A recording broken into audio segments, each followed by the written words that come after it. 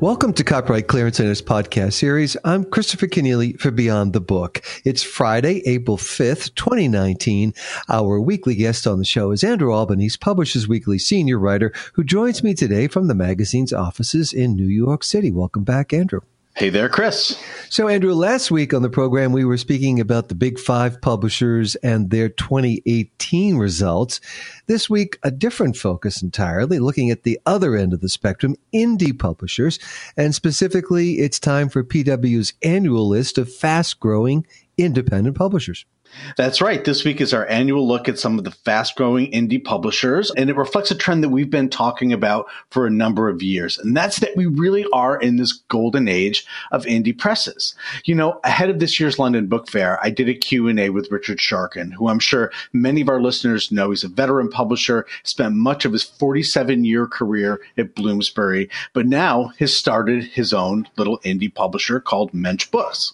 And I asked him about that, not only about why he wanted to go indie at this stage of his career, but about how. You know, what's enabling him and why are others doing it? And why are so many others doing it so frequently? We're seeing more and more of these little presses pop up every year as we put together this list. And as you'd expect, as he often does, I think Richard kind of hit the nail on the head. First, he said the idea of having this utterly bespoke service for an author on terms that are sensible is just appealing.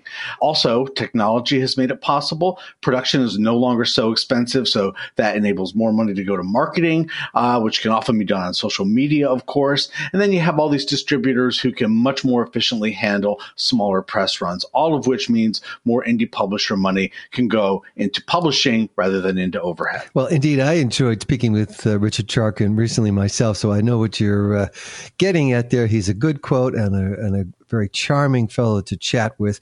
So on this list of independent leaders in publishing, give us some highlights. Sure. So, you know, I won't give you the whole list, of course, but the top of this list is a Miami-based indie called Mango Publishing, started in 2014 by Chris McKenney. Now, if that name sounds familiar, McKenney is a former COO of PGW and also the co-founder of MobiFusion, which, of course, is a digital startup that seeks to make content compatible across a bunch of mobile platforms. So clearly, Chris is a very savvy publisher, and the results show that to be true. Mango sales are up 400% from 2016 to 2018, and they've gone from 11 employees to 23 in that same time period, and they've more than doubled the number of titles they're publishing, doing 99 in 2018. And of course, there's much more to come from Mango. So have you found out exactly how a company like Mango or any indie break-in actually pulls it off? Is there secrets to success that you've uncovered? Yeah, I think so. I mean, maybe not explicitly a secret to success, but I think a few things have emerged over the years. One is that these new indie presses really seem to have a calling. You know, they get into the game because they want to fill a niche that's being underserved. And as we've talked a lot about on this podcast previously, there are a lot of niches out there that the major houses just can't touch anymore. It's just a matter of scale. You know, we've talked about the big five being a hits-driven business. And I think that's pretty much true these days. There's not a lot of room for niche titles or for giving authors time to build audiences. A lot of that is now dropping down into indies. So, you know, one of the key drivers for Mango, I'm happy to point out here, is what McKenney called his secret sauce, though just an expression, of course, because it's really not a secret: diversity. Mango seeks out new voices, different backgrounds, and exceptional talents, and it has an eclectic mix of staff that has really led to an eclectic list and subjects that include everything from cooking to crafts, feminism, health, LGBTQ issues, self-help, spirituality, as well as fiction and poetry titles, plus children's and young adult books. Which brings me to something else that Richard Sharkin told me about with his new indie venture. He gets to publish what he wants and likes, which I don't think we should underestimate here. I think any publisher, large or small, would tell you that's ultimately what they want to do in this game. But I think when it comes to indies, at least indies on our list, you really see the passion that they have for what they're doing. And it's much more prevalent because as a small publisher, you literally have to put everything into your books, right? There's no big backlist to fall back on, no blockbusters leading the top of the list. You know, you really have to love what you're doing every single day, which isn't to say that the backlist isn't a driver for some of these presses, because it clearly is. And we've seen that as we've watched these publishers grow over the years. Well, so tell us about some of the others who made the list. Who else is out there doing what they love? Sure. So there's, Brown Books Publishing Group in Dallas, Texas. Their growth was 220% from 2016 to 2018, and their titles have gone up to about 48 a year. Page Street Publishing is another one towards the top of the list there. They've grown 73%, and they've gone from 50 to 89 titles publishing every year. Also on the list, Barefoot Books from Cambridge, Mass., 45% growth. And, we should point out here, too, that these don't necessarily have to be new publishers, right? Some of these publishers are indie. They've been around for a long time. I'll point out just a couple of examples on the list here. Page Street Publishing has seen steady and rapid growth between 2016 and 2018. Its titles have jumped considerably in that time period, and it's a good example of the power of the backlist. Page has been around for a little while now. They've got about 300 titles on the backlist, and in 2018, its backlist sales now account for almost 50% of its revenues. That's a pretty good number and a pretty good indicator of where they're going in the future. And in the last week of 2018, Page Street's gross sales crossed a milestone, $10 million. So indie, but not so small anymore. Another one of the veteran indies is Charlesbridge Publishing in Watertown, Mass. It's celebrating its 30th year of publishing primarily nonfiction children's and young adult titles. And last year, Charlesbridge experienced the best frontlist sales in the history of the company. And founded in 1994, another press on the list, No Starch Press, celebrating its 25th anniversary, publishing technical books which they infuse with popular culture, or as they like to call it, the finest in geek entertainment. Having released 28 titles in 2018, No Starch reports that sales are up 8% from 2016 to 2018. And the company reports that there's even more cause for celebration. There's been a 50% increase in 2019 front list sales so far over 2018. When CCC's Beyond the Book returns, Andrew Albanese checks out National Library Week. I'm Christopher Kenneally. I'm Mark Rotella, Senior Editor at Publishers Weekly and host of the new PW podcast, Publishers Weekly Insider. Each week, we'll talk to PW editors, authors, and other industry guests about the biggest and most exciting stories and books in the world of publishing. New episodes of PW Insider premiere every Friday.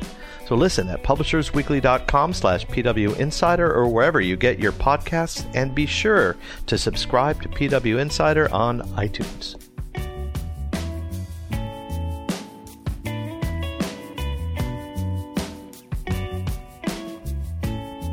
I'm Christopher Kenneally for CCC's Beyond the Book. It's Friday, April 5th, 2019, and Andrew Albanese of Publishers Weekly joins me today as he does each week with news and analysis from the world of publishing and reading. And indeed, we have done our bit for publishers in the first half of our program this week, Andrew, and now it's time to turn to another important part of the publishing ecosystem, one that is particularly important to you, and that's libraries, of course. Next week is National Library Week. Tell us about that. That's right. And you'll all probably see a bunch of editorials and other testimonials about libraries online or in your local papers as the National Library Week promotions start to hit. It's always a good time to recognize the importance of libraries and the work that they do. And this year, our listeners may recall, Melinda Gates will serve as the honorary chair of National Library Week. Gates, of course, gave a great talk to librarians in January at the ALA Midwinter Meeting that was in Seattle, her hometown. And she also has a very powerful memoir coming out later this month. It's called The Moment of Lift, How Empowering Women Changes the World.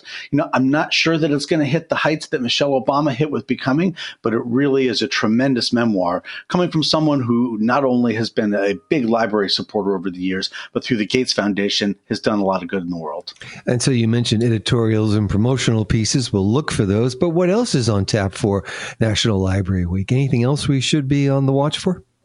Well, I think the big thing to be looking for is on Monday, April 8th, when the annual State of America's Libraries report will be released. And that includes the list of the top 10 most frequently challenged books of 2018. One note I will say about this is that it's a very teasing headline on the ALA website, but the top 10 most challenged books for 2018 this year or the release that's coming out this year is going to have 11. It's actually a top 11. There's a Spinal Tap joke in there, I'm sure, somewhere. Maybe they just needed that extra push over the cliff, shall we say. But the top 10 of challenge books this year is actually going to be a list of 11. So look for that on Monday. We could probably guess what's going to be on that list, too. We're going to see Sherman Alexie and Dave Pilkey, Jay Asher, The Hate U Give. These books are consistently on the list year over year. But we've also seen a trend. I'll be interested to watch this trend this year. There's been a spike in the number of challenges to books on LGBTQ issues. But beyond the specific titles and subjects, I think the release of the banned books list is really an excellent way to highlight the importance of free speech. And, let's be clear, it helps us explore what free speech looks like. So next week, we look forward to featuring that list and spotlighting the issue of free speech.